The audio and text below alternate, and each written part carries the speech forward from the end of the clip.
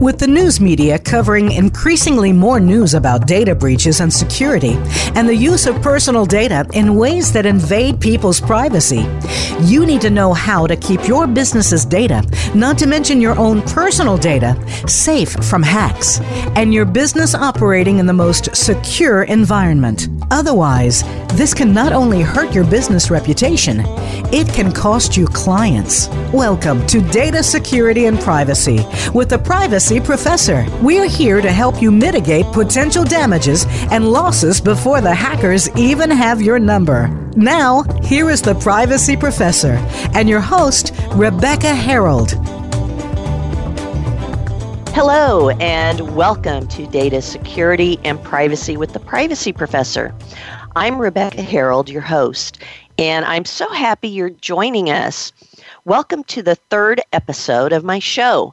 I'm really excited to have this platform to continue one of my passions, which is raising the awareness of information security and privacy risks and issues, and also providing listeners with practical tips and actions to help improve information security and also to better protect the privacy of your clients, your customers, patients, employees, your family, your friends, and, well, of course, yourself. I really love doing this show. It gives me a chance to speak in depth with folks I've long wanted to have a deep discussion with about their careers, their work, and really learn more about their experiences. And then you also get the benefit of learning along with me.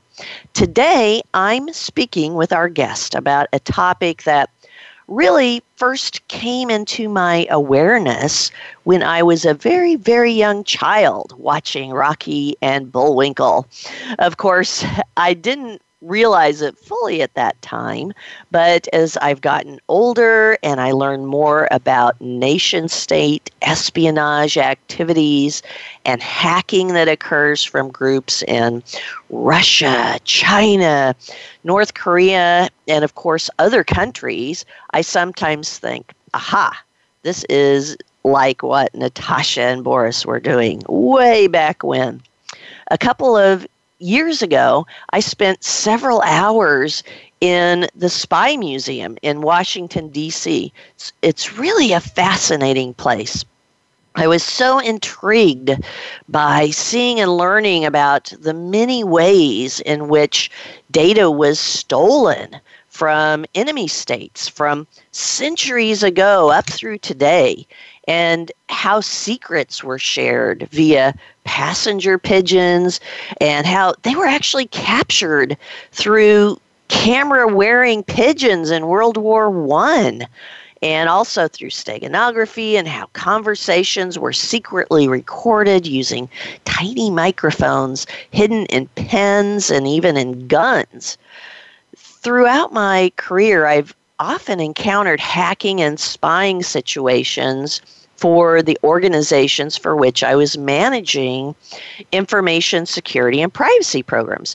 Now, today, I still help organizations defend against those who want to take their data and those who want to steal their intellectual property and trade secrets. I've helped local governments to secure their voting systems to make sure elections cannot be tampered with. But we have an abundance of information to validate that, yes, there still are ongoing attempts from other countries, from Russia, from China, from Middle Eastern countries, and more that want to access data in the U.S. And we also know that they are using hundreds of thousands of online bots to spread propaganda and so on. Now, speaking of bots, in late January of this year, documents from Facebook were released showing that Russia had made at least 129 phony event announcements on that platform alone during the 2016 presidential campaign, and that they were retweeted or shared by over 340,000 of their users. And now Twitter has identified over 60,000 Russian bots tweeting various types of political propaganda. So we have expanded very quickly into nation-state propaganda being shared throughout popular online outlets and social media sites. And we also know that there are various types of government activities going on to surveil and try to gather data to help protect the U.S., in addition to learning insights into specific individuals in the U.S. So what, if anything, is being done to fight these attempts from other nation states? Our guest today is the perfect person to enlighten us about these activities and the various government agencies that are working to protect U.S. interests against cyber attacks and espionage. Christopher Burgess is a writer, speaker, and commentator on security issues. Christopher is a former senior security advisor to Cisco, and he served over 30 years within the CIA, which awarded him the Distinguished Career Intelligence Medal upon his retirement. Quite an honor. Christopher also co-authored the book, Secrets Stolen, Fortunes Lost, Preventing Intellectual Property Theft and Economic Espionage in the 21st Century. I really encourage you to read it. It's fascinating, and it's full of real-life examples and also many recommendations for how information security controls could have been used to prevent or defeat so many of the hacking events. So, Christopher, I'm happy to speak with you about this important topic today. Welcome to the show. Well, thank you for having me, Rebecca. It's my pleasure to be here. Well, I'm so happy to find out so much more. So, you've definitely seen a lot, I'm sure, throughout your years at the CIA. So, let's start by first learning more about not only your longtime employer, the CIA, but also the other U.S. intelligence agencies. You know, what is the purpose of all those U.S. intelligence agencies? We often see people talking about this online, and are they really trying to do all the same things, basically get all the data that they can about people? Are they doing it with disregard to the related privacy risks to the associated individuals? Or, you know, really, what are the goals of all these different ones? Please enlighten us. Well, in a perfect world, every member of the intelligence community has its own mission.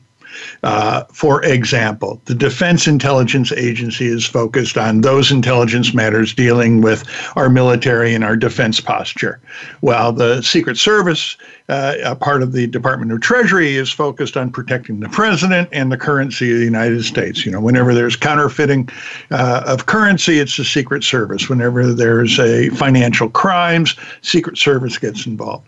And then you have the Federal Bureau of Investigation, the FBI. They have the mandate for domestic security. And their intelligence arm looks at the counterintelligence side of the equation, which is basically the spy catchers, if you will. That's their mission domestically. Overseas, the FBI has a presence through their legal attachés, which are at various embassies around the world, and they're there to liaise with governments abroad on criminal matters, as well as provide support when a crime has been committed against the United States. And then we have the CIA. Central Intelligence Agency is the foreign intelligence arm of the United States government. It has no mandate in the United States. Its mandate is abroad. Its purpose is to acquire information, to effectively inform the decision makers of the United States. It is part of the executive branch. Thus, the director of CIA is appointed by the president.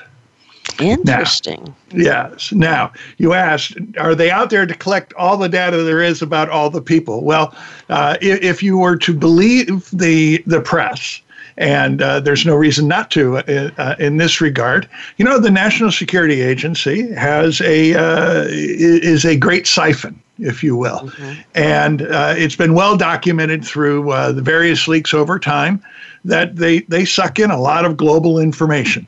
And it's available. Indeed, there's a great deal of discussion around the use of the FISA court, which is the Foreign Intelligence Surveillance Act court mechanism by which the various members of the law enforcement community, that would be the Department of Justice and the FBI, can petition for a surveillance warrant to look at information about U.S. persons. And I say U.S. persons because that also includes U.S. citizens as well as lawful permanent residents of the United States.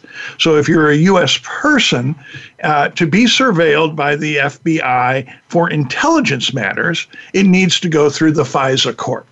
And so that's the discussion we've been seeing recently in the press. Mm-hmm. And the memo that is being discussed this day mm-hmm. is about, did the FBI exceed their brief with respect to FISA?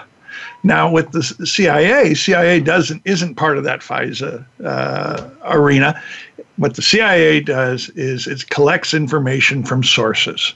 And sources and methods are something that are not discussed publicly, but those that have already been revealed may be discussed. And so how do they do it? They do it by getting close to people who have the answers to pending questions to keep the world safe, and then allowing that individual to provide that information to the United States. Well, it sounds like then they are good at social engineering, right? If they're getting close to people and getting them to provide that information to them. Well, interesting you should say that, because that is absolutely what keeps Hollywood in business. The reality is that while having social engineering skills is absolutely of great utility, the absolute best sources are those that present themselves as volunteers. Mm. And thus, there's no social engineering required, but there is a great deal of effort to keep them safe as they provide a continuous flow of information. Some famous cases, to make my point, is Penkovsky. During the beginning of the Cold War, who provided information that prevented the Cuban Missile Crisis turning into an atomic war. So then he came to the CIA because he was concerned for basically the lives of the planet. Is that what person? Well, he presented himself first to British intelligence, and the British brought the CIA in.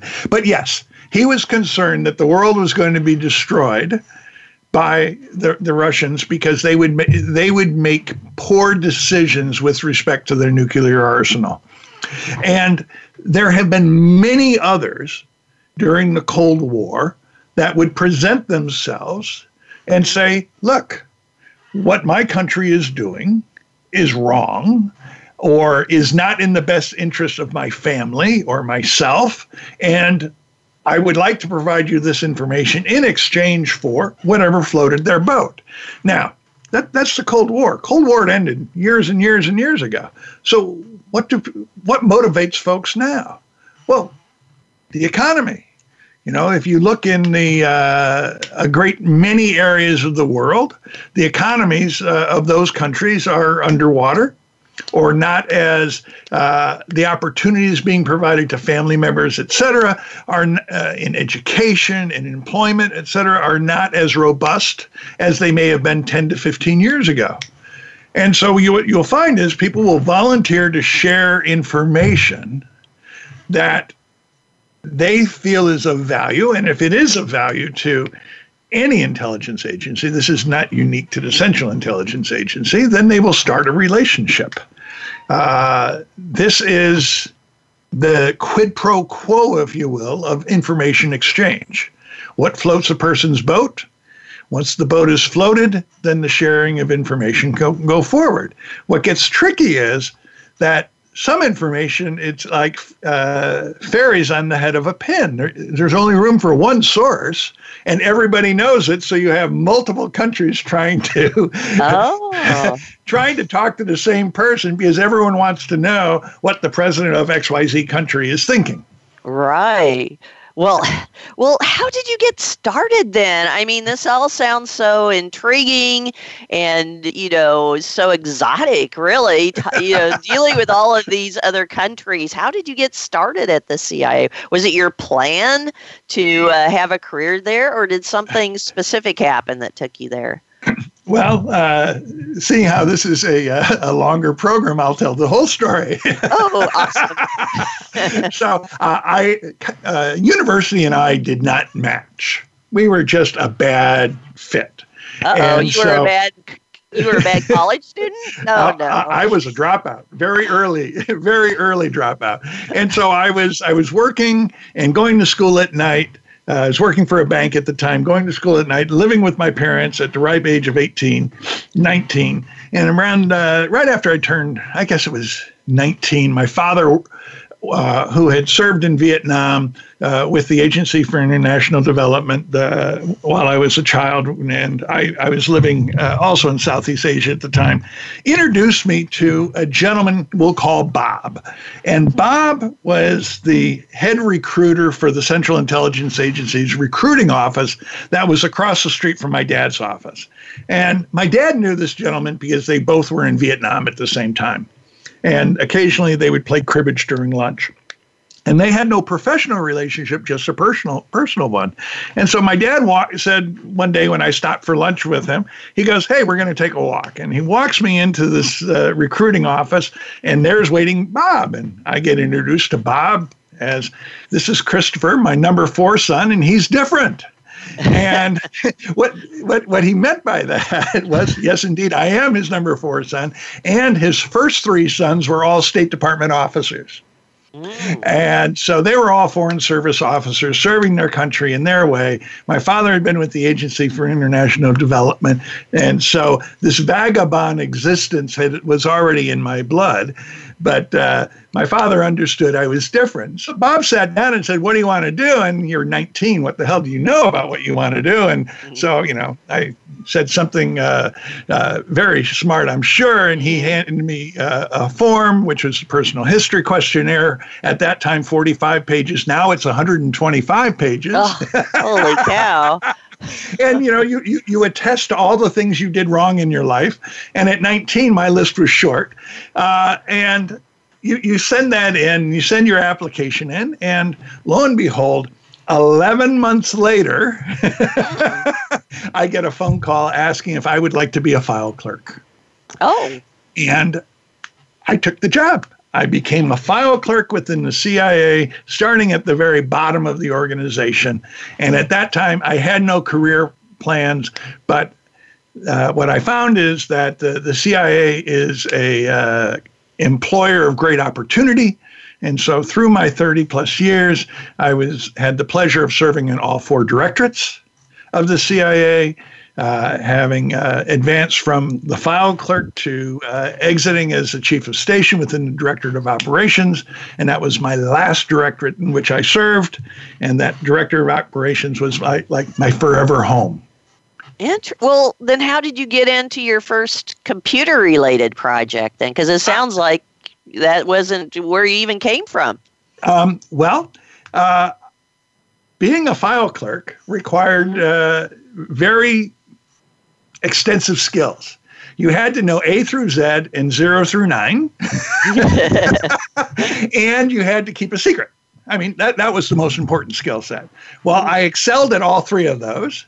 And there was an opportunity to move over to telecommunications because there was a shortage of radio operators because during that time, I am as old as I'm about to sound, they were still using Morse code and radio telegraphy and one-time pad encryption and one-time tape encryption.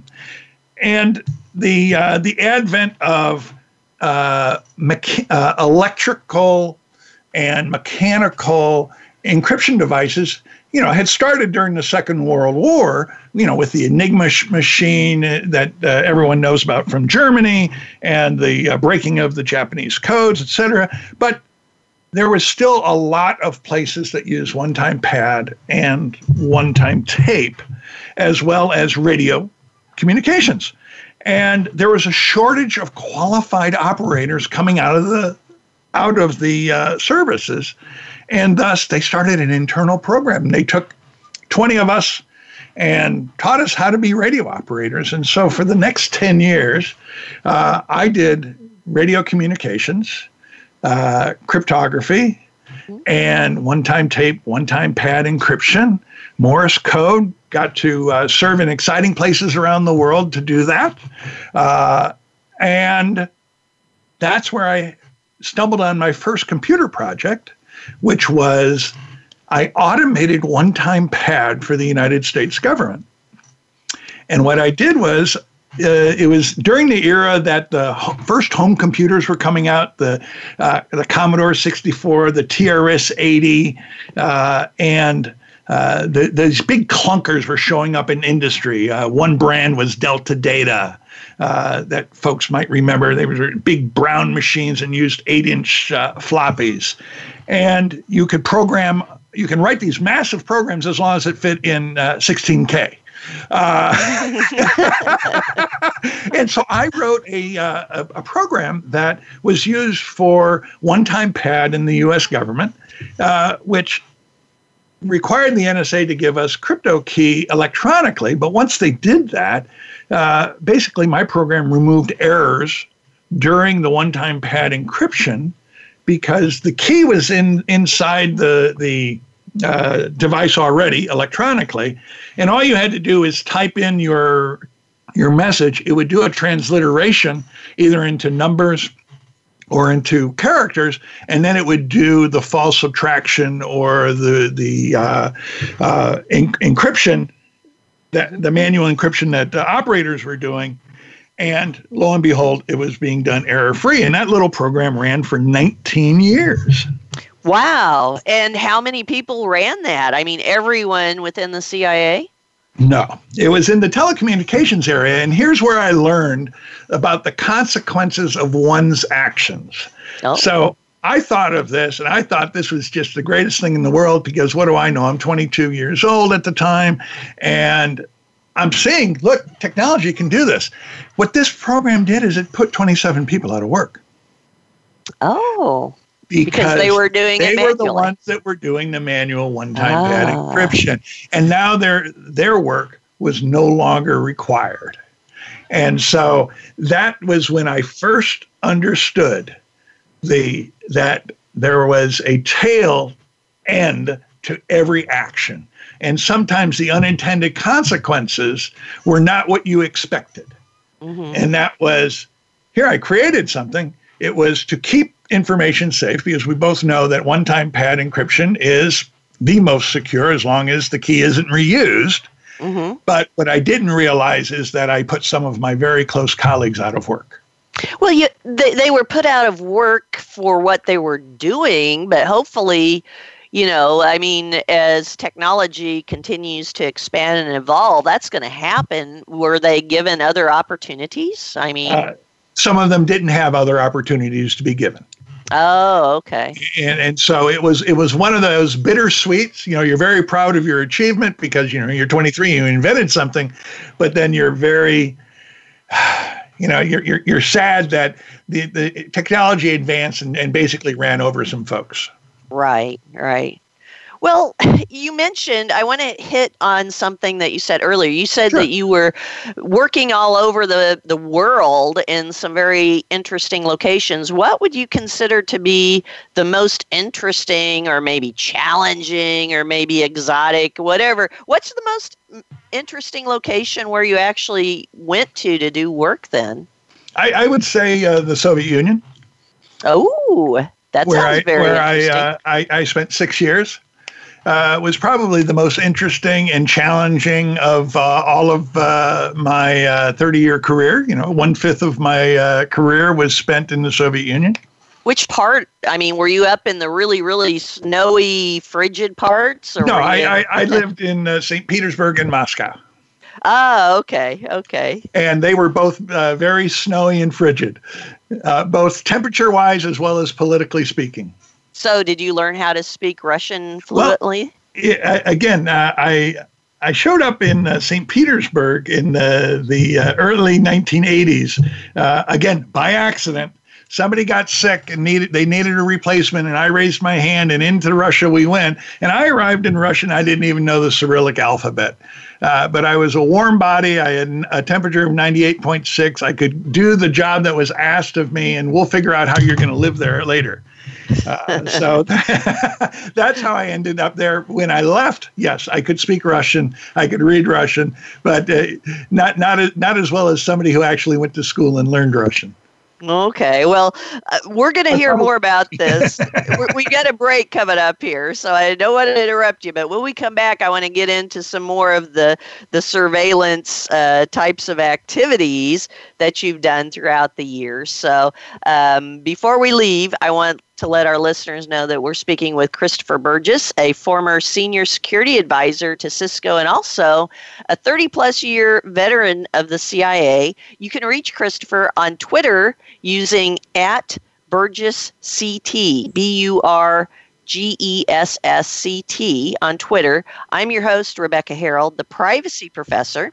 You can contact me with questions and comments about the show, as well as provide show topic suggestions using my email, RebeccaHarold@RebeccaHarold.com, and also through my website, Simbus360.com, privacyprofessor.org, and my LinkedIn site. Please stay with us. Christopher has so many more stories to share, and we're going to start digging into some of the details of the surveillance and other types of issues. We will be right back.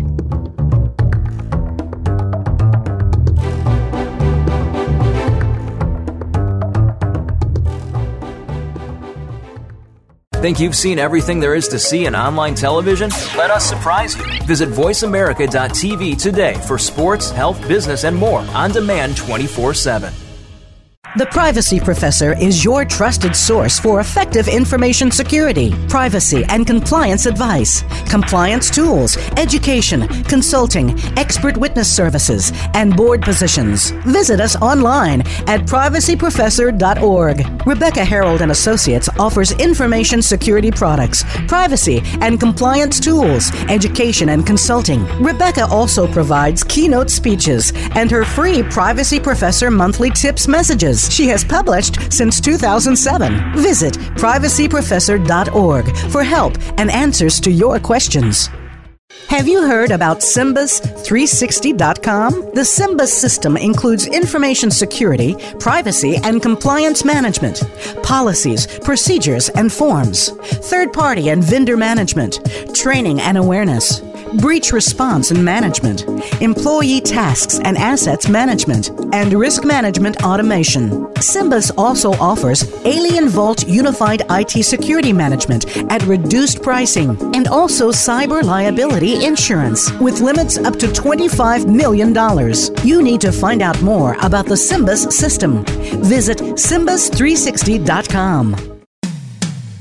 When it comes to business, you'll find the experts here. Voice America Business Network.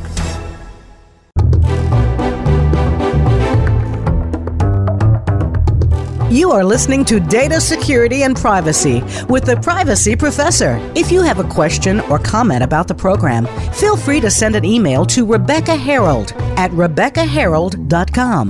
That's Rebecca Harold at RebeccaHarold.com. Now, back to Data Security and Privacy with the Privacy Professor. Welcome back to Data Security and Privacy with the Privacy Professor on Voice America's Business Channel. I'm your host, Rebecca Harold. Today we are talking with Christopher Burgess, a former senior security advisor to Cisco and also a 30-plus year veteran of the CIA. Now, before we went to the break, we talked about how Christopher got into working for the CIA and some of the different areas where he's worked within the CIA.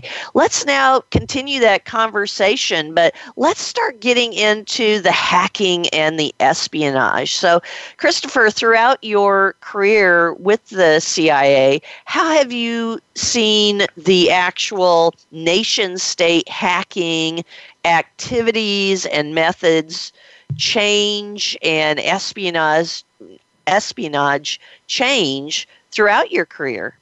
Well, this will be a great disappointment. Espionage has not changed since the second century. Ben Franklin put it best. If three people want to keep a secret, two of them should be dead. And that's reality. That's, you can have the best technology in the world, but you will always need humans. And humans are the weakest link. And thus, the best hacks are just recruiting the people that are on the other side of the technology.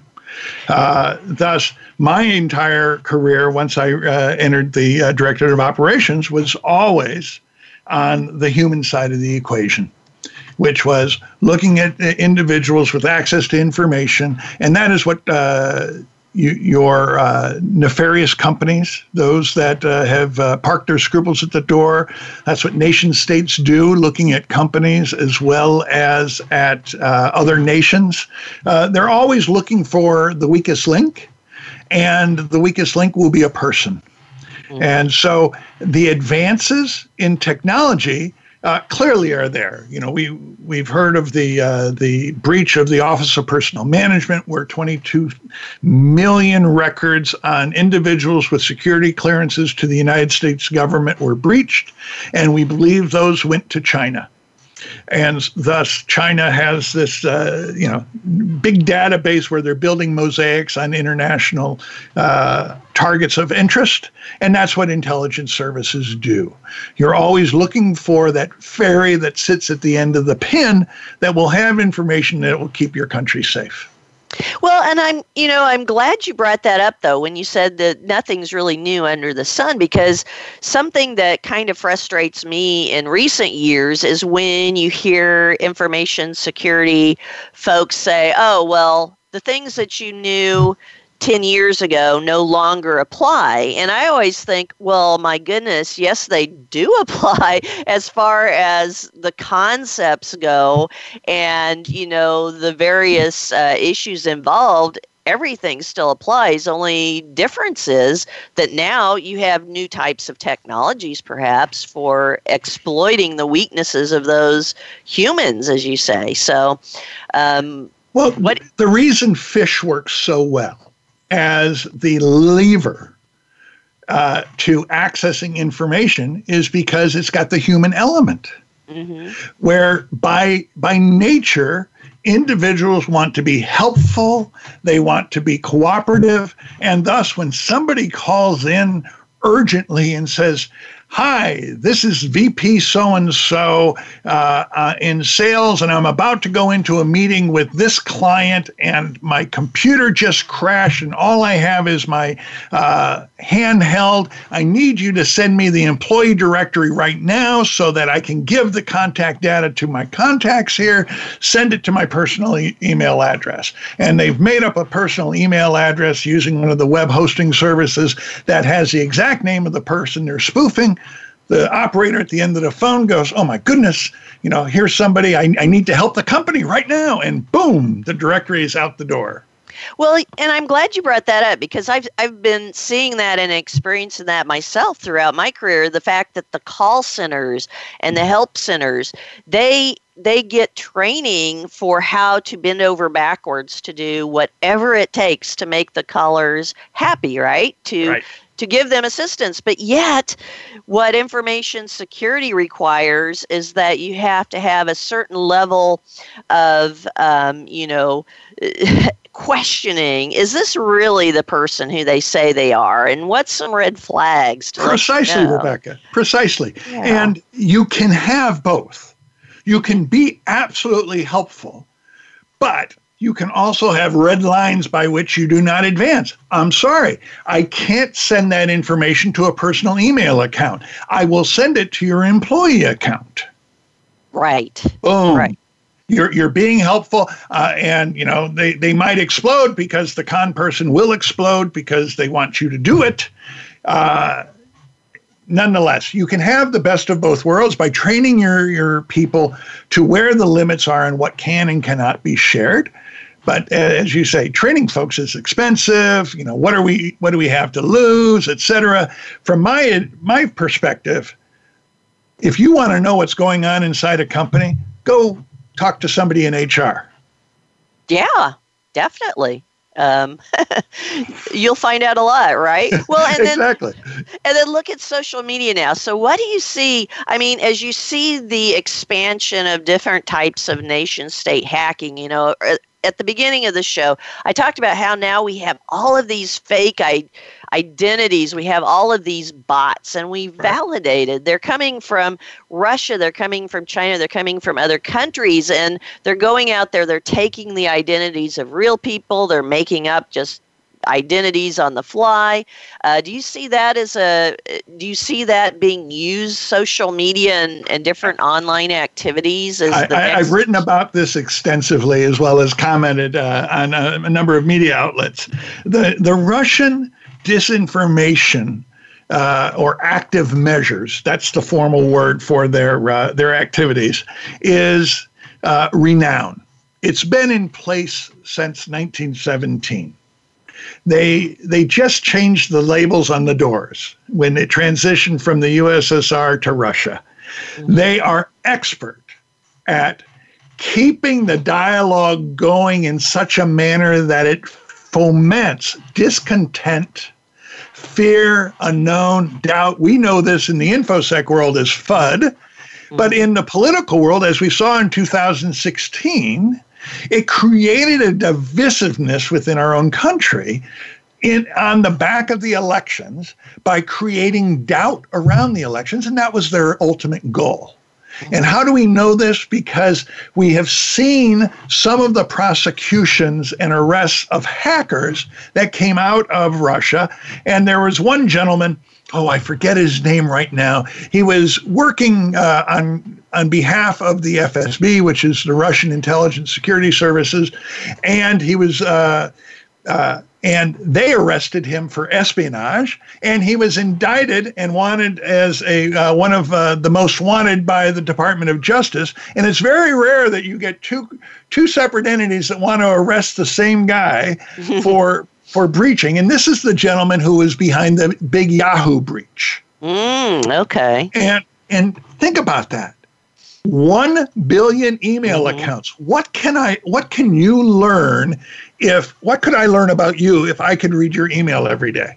And I think that's a great point, because when people hear about those 1 billion accounts, they think it's just the email address itself. They don't realize it's the communications there, right? It is. They had access so that they could access your email. Mm-hmm. They could read your email. Having your email address is nothing. You give that away every day. Right. You probably have it on a business card.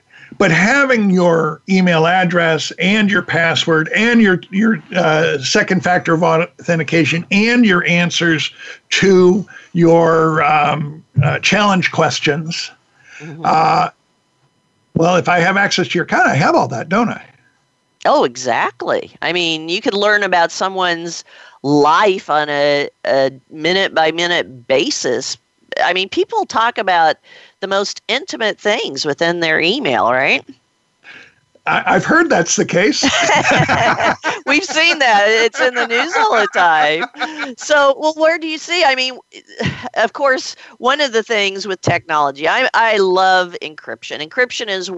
Strong encryption is one of the best ways to protect those communications. But we see so few people using encryption, especially in email. I see that as a huge vulnerability. What do you see as some of the vulnerabilities beyond the human factor? What do you see as some of our other vulnerabilities in our current technologies being used? the lack of use of two-factor authentication or multi-factor authentication. It's available. It's easy to implement. It should be on all your accounts. Even though it's been shown through scientific research, the security researchers have shown that 2FA that sends a SMS message to you can be spoofed. It still is better than not having anything for the less technically inclined. There are a lot of technologies that are just too advanced for the small, medium business. Mm-hmm. They don't have enough hours in the day to understand this, let alone implement it, because they're just trying to keep their heads afloat. Mm-hmm. And I totally get that. And so my advice, and I'm going to put words in your mouth, I venture yours is as well, is let's put in place the best security we can that is within your resources, as well as within your ability to maintain it. Because having that vault inside my house, but I don't know how to spin the combination, means it's useless. Mm-hmm. Yeah. And thus, the weakest link I see in the InfoSec world, and this is from the business world, is that people are trying to sell one-stop shopping by using loss leaders. I'll give you this, and then I'm going to make money on you on that, instead of just offering up simple solutions that are easy to use by the small, medium businesses because, well, frankly, companies want the enterprise market. The small, medium businesses, I think, are being left out. They are way too much. And just a quick note, too, for our listeners, for those of you, 2FA is two-factor authentication, and SMS is referencing the fact that you're sending text messages, basically. So for those of you who might not have recognized those, we have a very wide range of listeners, which I appreciate very much. So I will define my acronyms going forward. No worries. No worries. So I think encryption is easy to use. If you've got a Windows box, it's built in. If you've got a Mac, it's built in. You should be using those. Yeah. Use encryption, use strong encryption. Well, so we're talking about, security tools. There's been a lot in the last year about security tools coming from other countries and whether or not we should use them. So, of course, we have a lot of security tools coming from China, from Russia. In fact, from Russia, I know you've read all of the different articles and discussions about the Kaspersky security tools. And Kaspersky's been around for many, many years providing security tools. But, that's a Russian-based company. So what do you think? I mean, I don't know if that's... I have written many of those articles about which you speak. Oh, great. Well, then let us know, what do you think about using Kaspersky and, are they really assisting their governments and are they making back holes into their tools? Let me, before I start talking about Kaspersky, let me set the stage here. Okay. And I call this the Maslow chart of loyalty or trust. Okay. An individual will be loyal to themselves first, their family second, their country third, and their employer last. Okay? Sounds about right. Yeah. All right. And, maybe they like their company more than their country. Depends on, what day of the week. I bet you could walk out your door and get people to flip-flop both of those. But they would all say that I need to take care of me and my family. That comes first. So here we have Kaspersky, an excellent product. They are sitting in Russia. They are a Russian company. The founder had, he went to school at a KGB institute. That's not a big deal from my perspective. What's a bigger deal is that they sit in Russia. They are the only accredited security company for the Russian networks. Accredited by Russia. The Russians, right? Absolutely. Yeah. They've let and in recent months, actually now we can go back over a year. The FSB, that's the foreign or the domestic security and intelligence arm of the Russian intelligence apparatus, arrested 6 individuals for espionage from within their cybersecurity group. Within Kaspersky. No, and one of them was a senior manager at Kaspersky. And when you say senior manager, for our listeners, this is a company that builds security tools. So if they're a senior manager, they might have been overseeing how those tools were built? Well, in this case, his area of expertise were databases and the small, medium business. Oh. Now, the Russians arrested him, so they was doing something that was not inimical to the Russian perspective. But the fact of the matter is that he was also in charge of the liaison between Kaspersky and, it is my understanding, that he was in charge of the liaison between Kaspersky and the FSB. And here's the important point. Many, many, many companies, when their government knocks at their door, we'll have that conversation, right? You know, in France, you know that the French government is knocking on Airbus's door. In the United States, they probably knock on the door of companies here as well. In Russia, they have inducements that we don't use in the United States. Well, inducements mean threats, or yes, exactly. They make you they give you opportunities you cannot refuse to help, and thus it was January of last year, I believe it was, where you had all of the leaders of the major intelligence organizations and the director of national intelligence before Congress, and they were asked the pointed question: would you use Kaspersky's product? And all 6 of them, one by one, went, no, no, no, no, no, no, no. And then we fast forward 11 months or so, and we see that very quietly, GSA shoves, that's the Government Service Agency, Government Service Administration, they handle all the contracting within government. They pushed Kaspersky off the approved list. And thus, that was the beginning of Kaspersky is barred from use in the United States government. Ah, interesting. Then, now more recently, and this more recent I mean last week, we saw where AT&T stepped back from their deal with Huawei, the Chinese telecommunications giant, who has long been rumored to have close and continuing relationships with Chinese intelligence apparatus and the People's Liberation Army. By dint of their founder coming out of the People's Liberation Army, left the army with apparently sufficient funds to start the company. And thus, you have a parastatal situation in a lot of Chinese companies, as well as Russian companies, that allow them to have a hand in government. And my most recent writings has been largely about how China has been eating the U.S.'s lunch and those of other Western nations through the use of technology, through the use of human espionage, and through the use of bona fide above-board acquisitions. For example, a Chinese company 2 weeks ago just completed the acquisition of social networking site Grindr. Have you heard of Grindr? I have heard of it, yes. I've seen people talking about it. So now, it's, for our listeners, I would say, and correct me if I'm wrong, we could call this a type of dating site.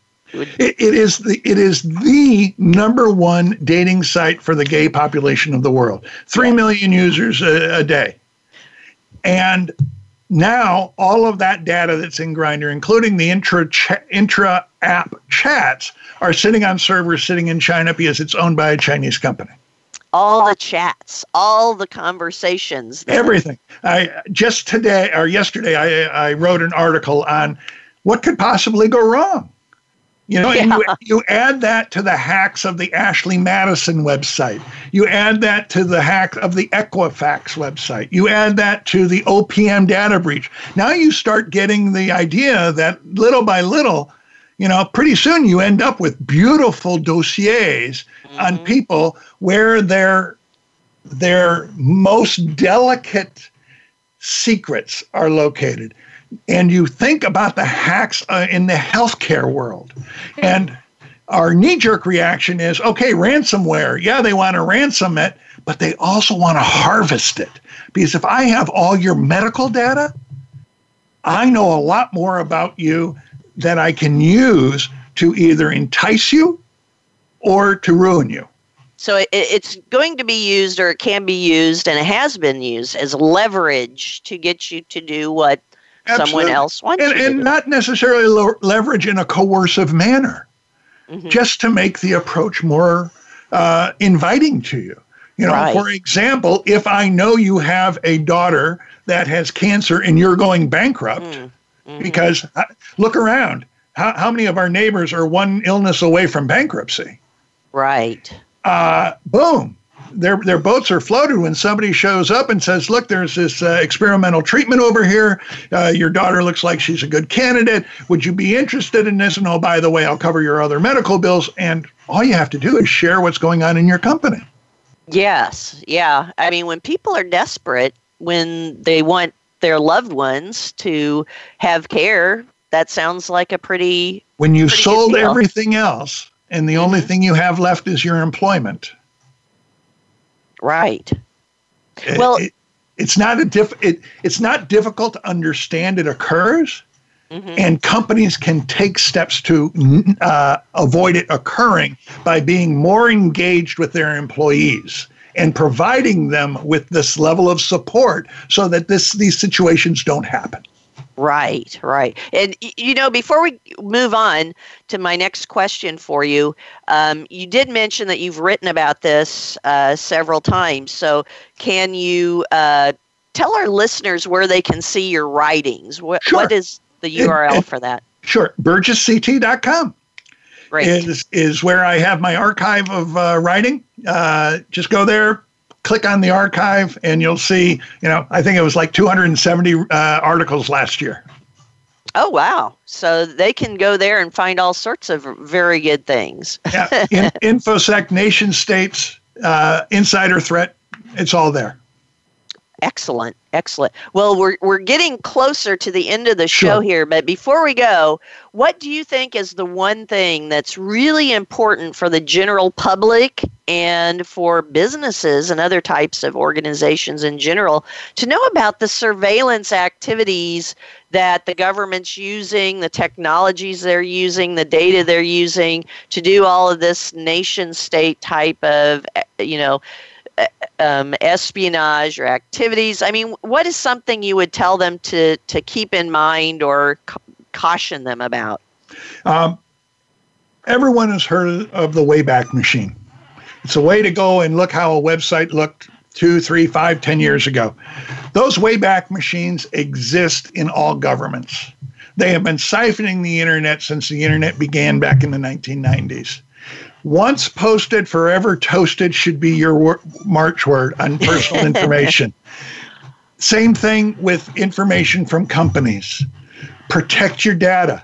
Make sure that you understand what's being pushed forward, because anything that's out on your website, either being stored or being shared, is being scraped.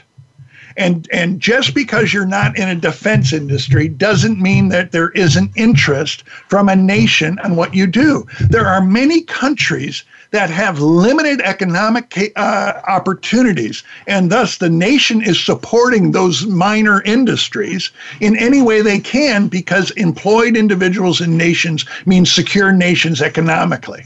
And thus, the number one thing I see companies doing is no one would be interested in my information. Well, Right. The fact of the matter is they're interested in you, they're interested in your information, and if you have a competitor, you have somebody who's interested. So the number one takeaway is anyone is of interest. If you're online, you're of interest. Use your basic strong security controls. Absolutely. Use two-factor authentication. Use encryption, and don't think that no one is interested in you, because if You don't get to choose who the target is. The Yeah. people doing the targeting do. So I think that's a great thing to leave our listeners with today. So I hate to wrap this up because we could talk about so much more, and I'll have to have you back on again sometime, Christopher. But thank you so much for being on the show and providing us with insights on not only the U.S. intelligence agencies and nation-state hacking and surveillance activities and so much more. We really appreciate it. It's been my pleasure, Rebecca. Thank you for having me. Thanks. We've been chatting with Christopher Burgess today, a former senior security advisor to Cisco and 30-plus year veteran of the CIA, also co-author of the book Secrets Stolen, Fortunes Lost, Preventing Intellectual Property Theft and Economic Espionage in the 21st Century. Get it. If you like this topic, I know you're going to love the book. You can reach Christopher on Twitter using @BurgessCT. I'm your host, Rebecca Harold, the privacy professor, pursuing my goal to help all businesses and the general public, really, to be more aware of security and privacy risks and issues, and also to help you understand better how to mitigate those risks and better protect privacy. You can contact me with questions, comments, and provide me with your show topic ideas using Rebecca Harold at RebeccaHarold.com. You can also visit my YouTube channel, The Privacy Professor, to see my various appearances. So I urge you to notice and stay aware of information security and privacy issues as you go about your daily activities. If you have an idea for a topic, please send them to me. And until next time, be privacy safe in the week ahead. Goodbye, and thank you for listening. Thank you for tuning in this week. Data Security and Privacy with the Privacy Professor can be heard live every Friday at 5 p.m. Pacific Time and 8 p.m. Eastern Time on the Voice America Business Channel. Until next week, stay safe.